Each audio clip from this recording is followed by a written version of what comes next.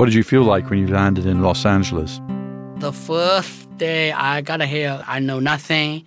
I don't know how to speak English.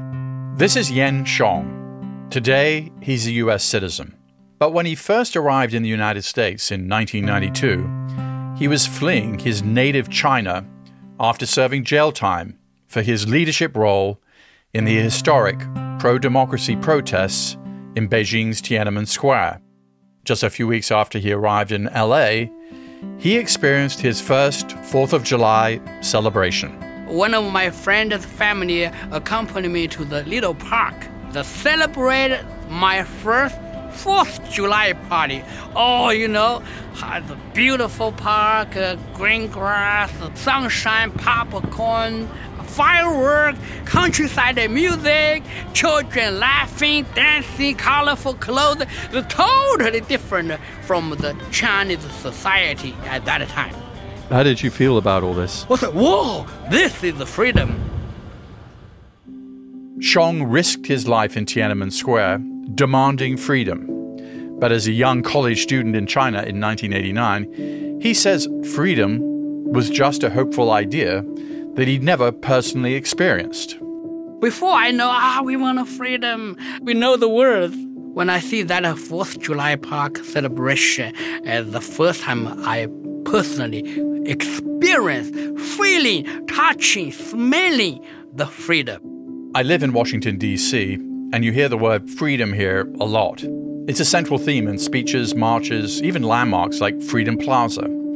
But when I heard Xiong explain freedom as a sensation, it was moving. And that's why the next part of Xiong's story is so unsettling.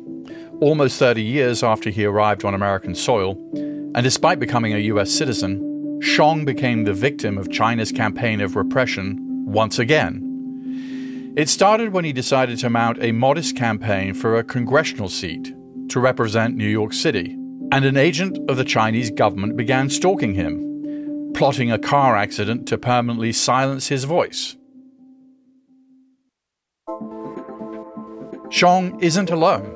Dissidents from countries like India and Iran are being targeted with online harassment, stalking, and even assassination on American soil. It's a troubling and growing phenomenon, but it's a perplexing one too. Take Xiong's story. It's hard to imagine why a superpower like China, with 1.4 billion people and the second largest economy in the world, would go after such a small target and so aggressively. Why are foreign governments willing to risk international humiliation and diplomatic rifts with these attacks? To try and unravel the answer, we're going to go back to one of the most iconic moments of the 20th century and learn how a protest and a massacre set the stage for China's wide-ranging campaign of repression that spans continents. Today, what's being done to protect U.S. citizens like Xiong from attacks by foreign governments on U.S. soil? And why are countries daring to cross borders to exact punishment, harassment, injury, and even death? I'm Peter Berg, and welcome to In the Room.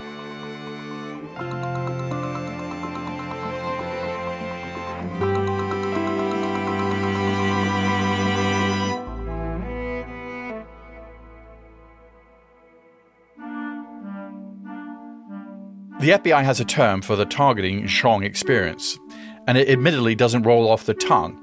They call it transnational repression. Transnational repression is when foreign governments reach outside their borders, whether physically or digitally, to intimidate, harass, coerce, or harm members of diaspora communities. That's Emily Morales, an FBI section chief and an expert on transnational repression. We have seen not only an increase in the types of activity, but also the brazenness of the activity, a willingness to act in really bold ways in the United States on U.S. soil in a way that we see as particularly troubling. You use the word brazen, which is interesting, that countries sort of feel like they can maybe get away with it, or they don't care if they don't get away with it. What changed? And when you use the word brazen, what do you mean? I would say there isn't a particular triggering event. It was rather a tipping point in our understanding of seeing that these activities weren't one-offs, but rather part of a willingness to act against opponents and minority groups in a way that just seemed to have a larger intent globally. The battle between democracy and authoritarian regimes has escalated recently. FBI Section Chief Roman Rajavsky works with Morales to root out this kind of harassment. He points out that it's hard to find a section of the globe that's immune to this battle between freedom and control. A lot of these nations, they see these dissidents as an existential threat to them. For us in the United States, we're used to everyone criticizing the government, criticizing the FBI. It's not a big deal here, right? Like, no one goes to prison for that.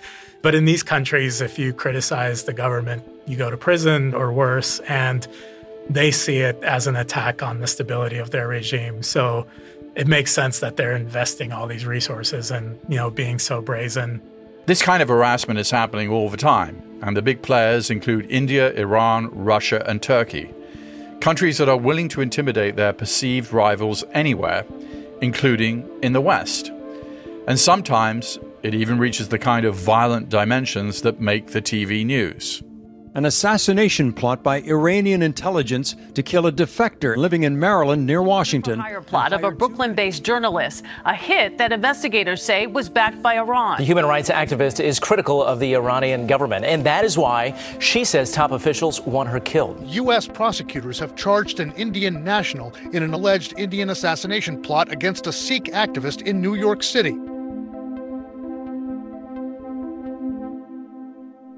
President Trump's former national security advisor, John Bolton, a well-known hawk on Iran, was also targeted by the Iranian government, which planned to assassinate him. He's now accompanied by a U.S. Secret Service detail 24/7. We talked with Bolton about this on an earlier episode of In the Room. The Justice Department filed criminal charges against an officer of the Iranian Revolutionary Guards Corps that laid out not chatter on the internet, but the hard intelligence they had, including conversations with this defendant and an FBI confidential informant, that they were trying to assassinate me. That must be pretty difficult for you. Well, I'm still here, so it's better than the alternative. But of all the governments committing these acts, Rajavsky of the FBI says the People's Republic of China, or PRC, stands out for the sheer breadth and quantity of incidents in the U.S. The PRC is definitely the most prolific. And China has come up with a creative range of ways to harass its targets. Using private investigators as proxies on U.S. soil to harass, intimidate dissidents, to try to force them to return to China against their will. We've seen cyber stalking, we've seen online harassment, we've seen physical threats of violence. The Chinese government has done everything from threatening family members of their targets to putting moles inside of pro-democracy groups. But maybe the most brazen thing they've done? The FBI busting what they say was a secret police station here in New York run by the Chinese government. The station was a hub of Chinese counterintelligence operations used to harass and intimidate dissidents who dared to defy China. I must say I was pretty surprised to find out that the Chinese government actually had a police station in Manhattan that it used for targeting dissidents like Yen Shong, the Tiananmen Square protest leader who had his first taste of freedom on the 4th of July. When Shong arrived in the US, he worked hard to make a good life. He didn't just learn English, he earned a degree in English literature. He was naturalized as a US citizen. He went to divinity school and became a pastor and enlisted in the US Army. During the US-led war in Iraq, he served as an active duty chaplain. When Shong finally retired from the military, he was living in New York and he decided to run for Congress in 2022. I try to be a congressman in New York City so we can do something good for the city, for the nation, for the international relationship. The 57-year-old political novice is relying on Chinese Americans to pull off an upset. Thank you so much. Nice to meet you. But the People's Republic of China evidently saw the political aspirations of this veteran U.S. citizen and pastor as an unacceptable threat. As Xiong began his campaign for a congressional seat in New York's 10th district, an agent of the Chinese government began a campaign of his own to end Xiong's congressional hopes by any means necessary. He hired a private investigator to go after Xiong. Rajkowski oversaw the FBI's investigation of that case. At first, the conversation started with, we need you to get derogatory information on the candidate, so set him up with an escort, take photos, and send them to us, and we'll ruin his campaign. It's a method known as a honey trap. Honey trap? That's ridiculous. Honey trap, yeah. So honey trap. They were trying to set you up with a prostitute in order to entrap you. That's their plan. Well, you're a chaplain, a pastor, so it seems that it didn't work out. I'm not that kind of person. I'm a chaplain. I wear uniform. I'm 27 in the army. That's ridiculous. The Chinese agent, named Lin Qiming, asked the private investigator to set up this honey trap. But fortunately for Xiong, the private investigator had the good sense to tip off the FBI. Rajkowski says they quickly warned Xiong that he was being targeted by China. And then they were able to record a conversation between the private investigator and the Chinese agent. We controlled the conversation. We had the private investigator reply, I can't do that for you because we gave some reasons. Then Lin Qiming immediately escalated to violence and said, maybe we can set up a car accident or just beat him. In fact, according to the FBI, in a conversation, the Chinese agent tells the private investigator that, quote, in the end, violence would be fine too, huh? Beat him until he cannot run for election. The Chinese agent chuckles. The last resort, the Chinese agent says, will be car accident. Will be completely wrecked, right? And then he chuckles again. This chat seems kind of diabolical, but also kind of amateurish. Not the careful spycraft you might expect of an authoritarian superpower. So I wanted to know, why are Chinese agents even using private investigators to carry out these schemes in the United States? Shouldn't it be more highly trained assassin, less Inspector Clouseau? So the people involved may not be sophisticated, but overall the approach is very nuanced. And using private investigators, while it seems amateur, it's actually a clever way to exploit the gray areas in our laws, right? Because as a private investigator, you can surveil someone on a public street, and that's not illegal. A lot of the private investigators are former law enforcement themselves, so they know the line. So you can effectively intimidate someone without breaking the law. Imagine you're a vocal dissident and someone is following you on a public street. It's not illegal, but it's disturbing, right? So it is amateur in terms of, versus like a James Bond movie, but it is effective in terms of they get what they want, it's cheap, and they're not risking their own people doing this. So how does that work? I mean, I'm just curious. I mean, so, I'm working for the Minister of State Security in China, and I want to get this dissident, let's say he or she is living in Queens, New York. I go online and I try and find a private investigator in the United States who might be cooperative. What are the mechanics of this? Sometimes it's exactly that. They're not going to go to a big company that's going to do a lot of due diligence. They're going to go to the mom and pop, 2-person or 1-person operation. They'll try to make the story sound like something the private investigator already does. We've seen them say, hey, we think this person is cheating on their spouse. We want you to follow them around and give us their pattern of life, something like that, right? So ideally, no one even knows they're involved.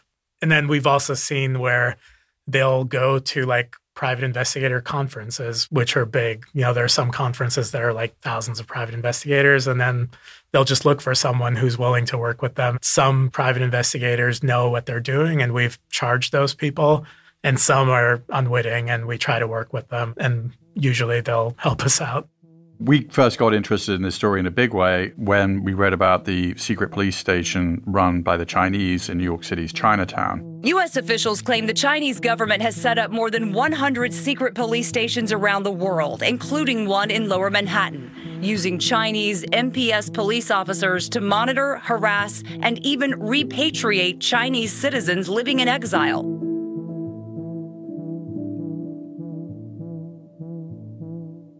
Ostensibly, they present these as a service center that's designed to help citizens of the PRC obtain like driver's licenses and things like that.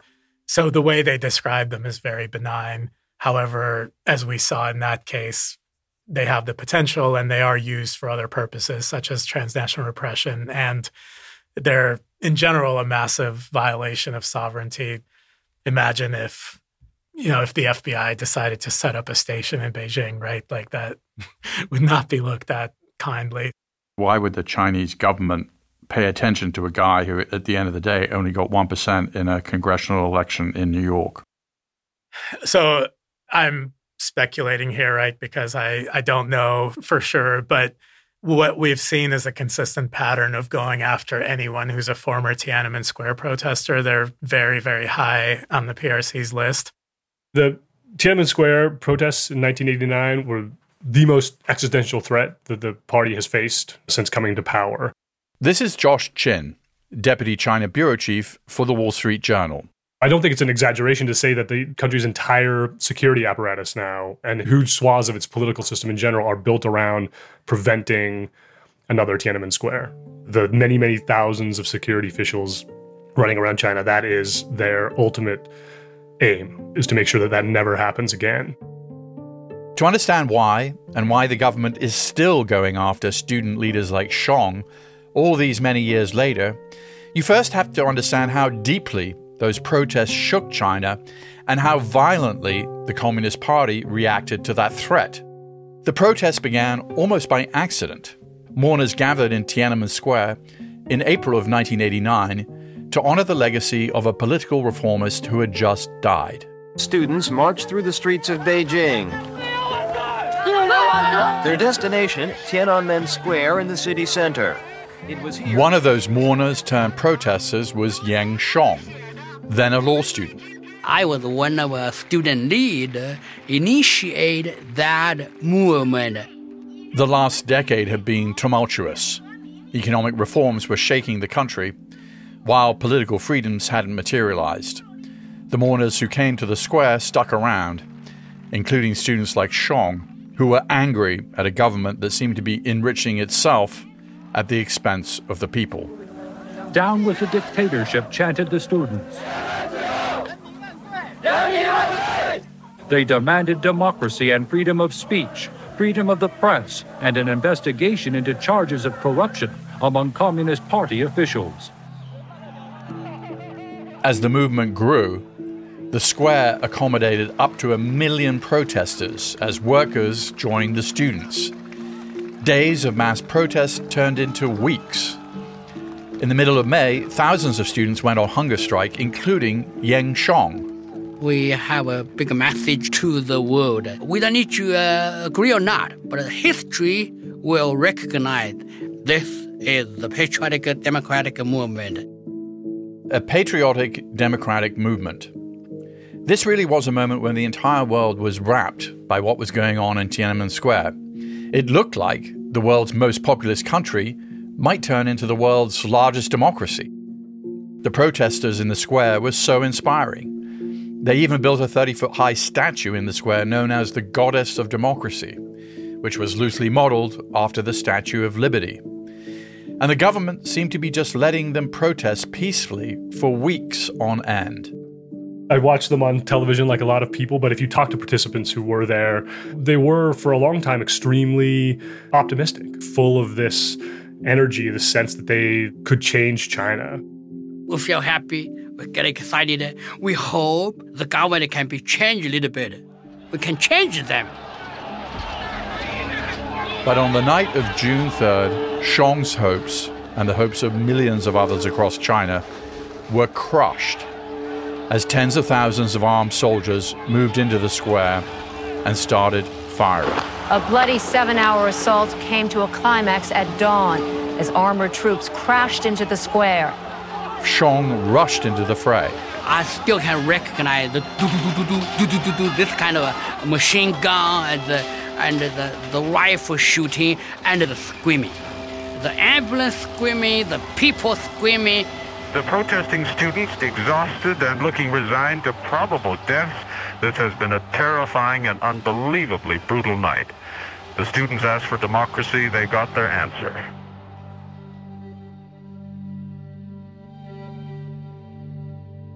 We'll never know the exact death toll. And that points to another one of the horrors of June 3rd and 4th. Chinese soldiers ran over protesters in armored vehicles and incinerated bodies to obscure the casualties. There has been no official announcement of casualties. Student leaders claim they are staggering and that the government is attempting to cremate the bodies as quickly as possible so the true number of fatalities will never be known. Over the years, different entities have guessed at how many people died, from a few hundred to a few thousand. One diplomatic cable from the time put the estimate as high as 10,000.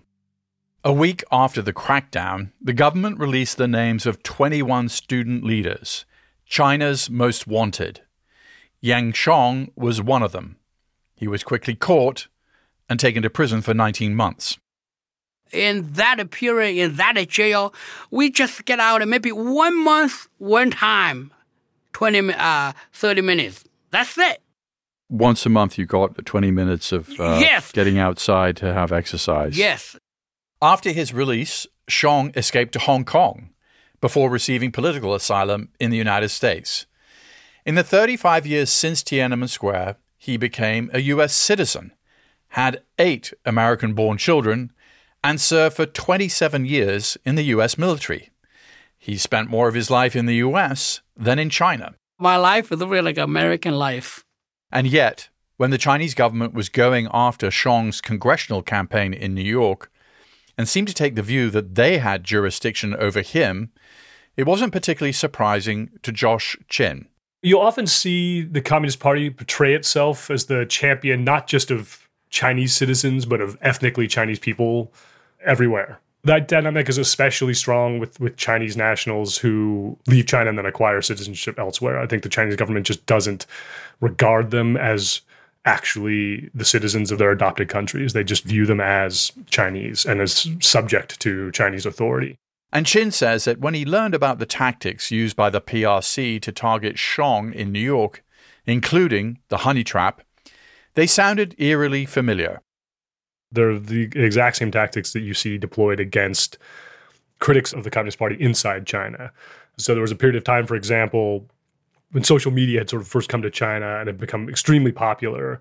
And there still is a social media platform called Weibo, which is sort of like a cross between Twitter and Facebook. And it became very quickly this public square where a number of liberal-minded Chinese entrepreneurs and intellectuals had sort of amassed these very large followings and were using them to sort of gently criticize the Communist Party, but often in ways that actually had forced the party to sort of respond and was putting quite a bit of pressure on them.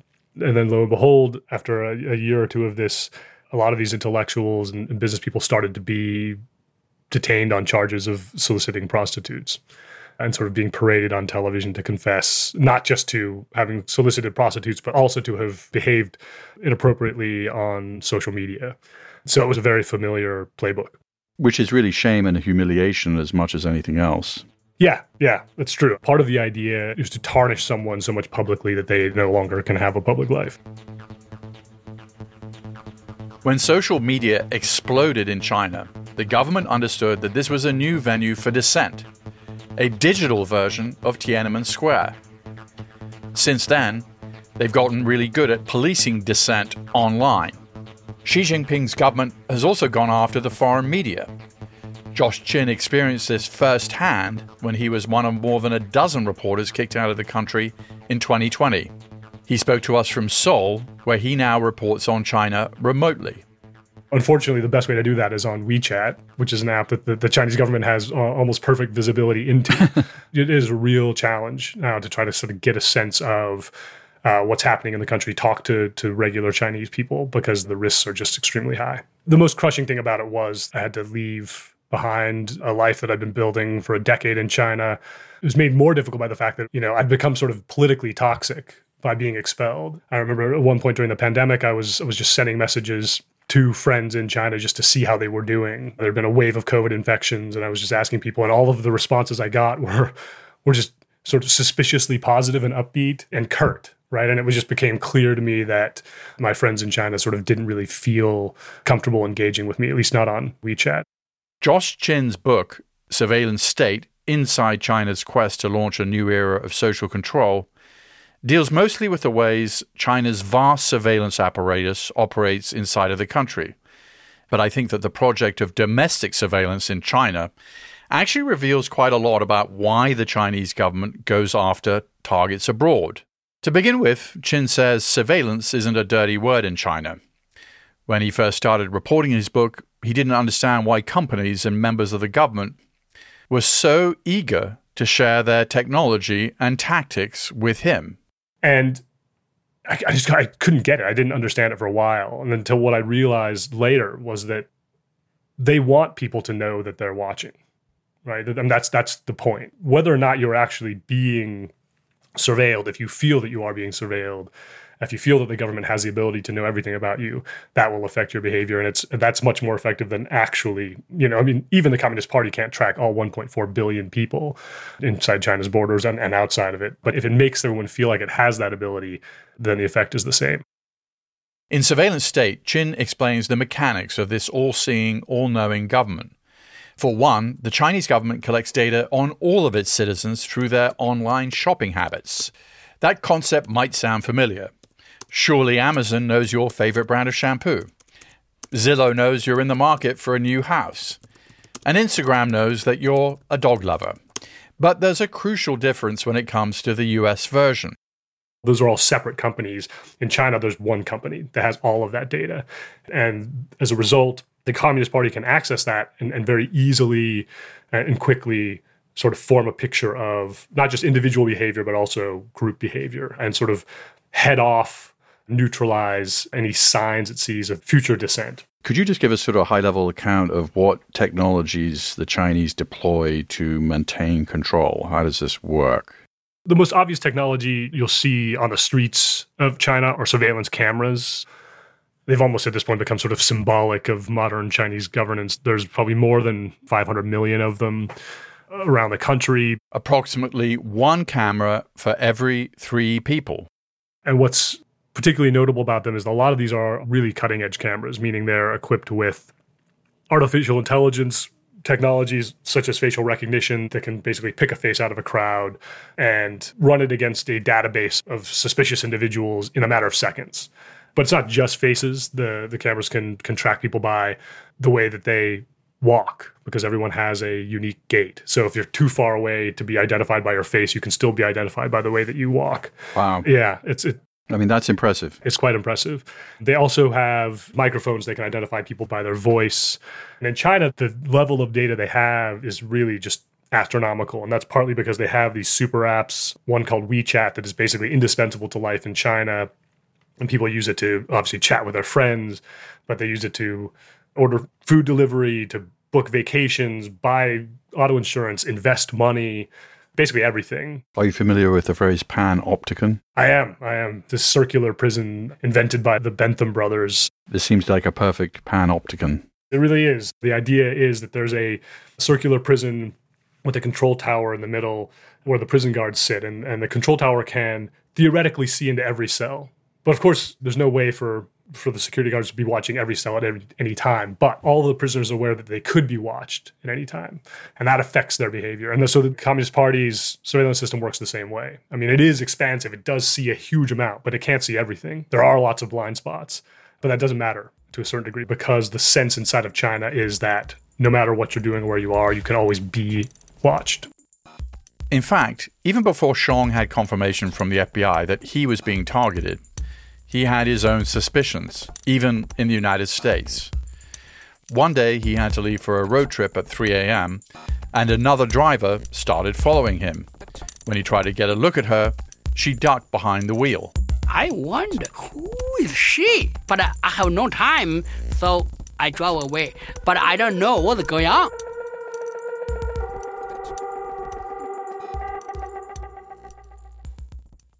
What does it say about Xi or Xi's government that they're reaching out thousands of miles away to basically harass this person who's no longer involved in any kind of formal dissident movement? It seems like thin-skinned is almost too generous a term for this kind of thing, where you're trying to just extinguish any kind of potential threat, no matter how innocuous. Right. I mean, I think there is a very, very strong strain of paranoia running through everything that the Communist Party is doing when it comes to this sort of thing. The Communist Party, it began as an underground organization. There's always been a level of paranoia sort of built into its DNA. You know, it's always seen itself as being under siege, but that's really intensified under Xi Jinping. Partly that's because, you know, Xi, like any leader in his position who is sort of unchallenged and has amassed a huge amount of power, you know, he's surrounded himself with yes men. There's a real question around how much information he's getting, how much he knows.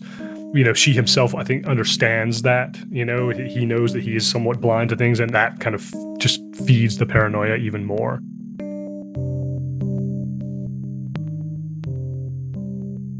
We're talking about transnational repression, which is reaching out in the United States and harassing dissidents. An action like the one that we've been discussing about Yan Shong, is that something that would be approved at a high level in the Chinese government? And does Xi, approve in general this kind of activity? The Communist Party is extremely opaque, so it's hard to know really with any precision exactly who is making what decisions. Something like Yan Shong's case feels like it's probably beneath Xi Jinping. Like any kind of CEO or leader, he sets a general direction, very rarely kind of gets involved in individual cases. But he has made it clear to everyone in the Chinese government that the priority is security and stifling of criticism. But when a case like Yan's, or when the Chinese police station becomes public, is that embarrassing for the Chinese government, or they just don't, it's just the price of doing business? It certainly doesn't make them look good. But I think the calculation now in China seems to be that they've lost the soft power war to a certain degree. A lot of the goodwill that China had, sort of, if you remember back during the Olympics when everyone was really impressed with the opening ceremony and the economy was roaring and Chinese film and television and music was all around, that era is over. I think in the minds of the Communist Party, they see that public opinion is turned against China. And so I think they're less concerned with how that looks. When we logged onto Zoom for this interview, Josh and my production team told me they heard a little sound in the background. Some interference we'd never heard in more than a year of recording interviews. I don't know what it is. Well, I don't know what it is. We performed a magic trick known as rebooting Zoom, and then it was gone. Okay. And I don't hear that noise anymore either, so that's, yeah. Was it overly paranoid to wonder if we were being surveilled? No, it's not at all extreme. I mean, there's constantly glitches in the matrix in China and sounds on the phone, strange things happening with your apps. And the whole point is you just don't know. You never know. Living in China, you kind of have a hair trigger for those sorts of things. But the torture of it is that, like, even when you notice them, there's no way to sort of figure out whether it was real or not. That seems kind of exhausting. It is. It's totally exhausting. Although, human beings are also very resilient. And so you do find a way to live with it. I imagine it's sort of like living on a planet with heavier gravity. Eventually you develop the strength to deal with it. But it is tiring. And you really do feel it when you escape it. When you escape it, like on that first day that Shong landed in Los Angeles. Finally, I come to the free society and get my freedom. Oh, it's unbelievable. Feel good.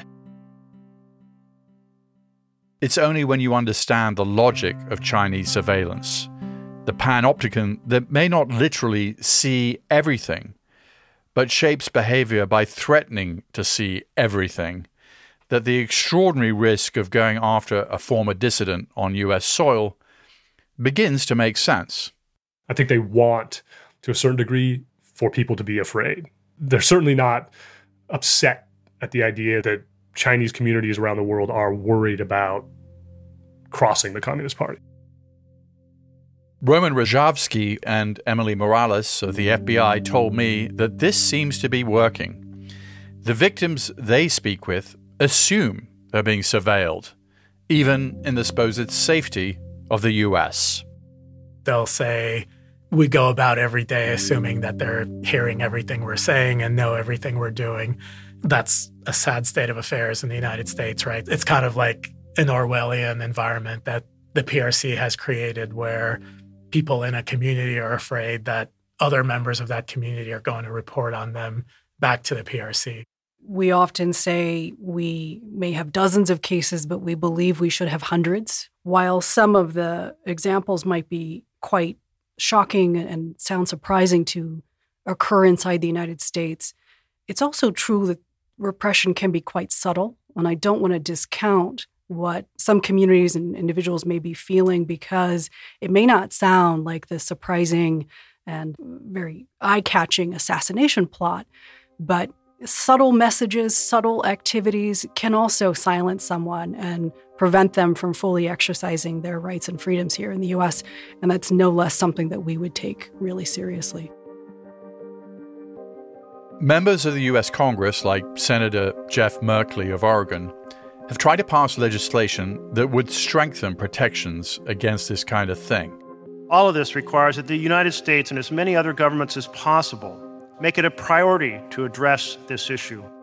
But so far, none of these proposed bills have become law, and analysts say there aren't real consequences for foreign governments who engage in this kind of behavior.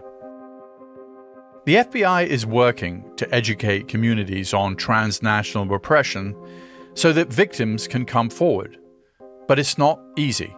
We understand that victims of repression often have very low trust in government with really good reason. And so their willingness to come forward, to share their story with us is really challenging and can put them at risk. And so we have taken a great deal of effort to build trust across a lot of different communities so that they feel like they can come to us. That includes our threat intimidation guide. We translated this guide into almost 70 languages of a lot of the communities we see impacted by repression so that they can see in their native language how to contact the FBI, what to expect when they speak with us, and then what may happen next, and how their information can not only help us protect them, but also their entire community. The biggest thing to overcome is not always cultural differences. It's more the perception of the community. Like, for example, with the PRC, they put out a lot of propaganda saying the FBI works with us. And, you know, if you go and complain to the FBI, they're just going to take you and turn you over to us. And so we have a lot to overcome when we go talk to these communities. We'll ask like, hey, why didn't you come to us sooner if this was happening for such a long time? And a lot of the victims will say, you know, I didn't know the FBI even worked this, or I thought you would turn me over, and that's why I didn't. In the end, Yang Shong got lucky. The private investigator hired by a Chinese agent quickly went to the FBI, and they were able to step in and help. But when I talked to Shong, this episode doesn't even rate as the most painful of his post-Tiananmen Square years. Instead, it was the moment in 2015 when his mother was dying. The Chinese government wouldn't let him in the country to say goodbye. And then in July, my mother was passed away. That is a real sad story, still bothering me.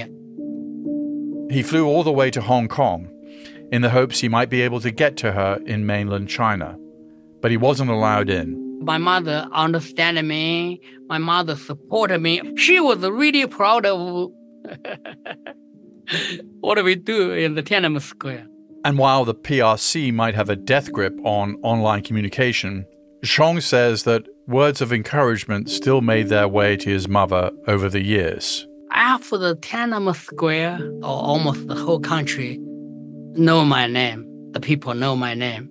So occasionally, my mother could get a letter from a different city. You got a good son. We're proud of you. You're a great mother. My mother was encouraged by thousands of letters. The people respect her more. Oh, yeah, that's the Chinese people. That's the Chinese people, Shong says. And it's worth noting this critique of Chinese repression isn't a commentary on the Chinese people, but rather the government. But Chong's story also made me think about the United States' own record of helping repressive regimes to crack down on their dissidents. Like when, after the 9/11 attacks, the US kidnapped, effectively, Islamists who were often dissidents in their own countries and delivered them to countries in the Middle East like Egypt, Libya, Sudan, and Syria, where they were likely to be tortured. In a 2008 study I co-authored for Mother Jones magazine, we found dozens of such cases where US officials sent Islamists and suspected terrorists to countries that practice torture. This tactic seems to have petered out over time, but the fact remains that Americans should take a good look in the mirror when they complain that other countries are trying to eliminate or intimidate their dissidents on American soil. The more I came to learn about the Chinese government's brand of repression, the more I came to appreciate Chong's vision of the 4th of July and the freedom of living your life without having to look over your shoulder.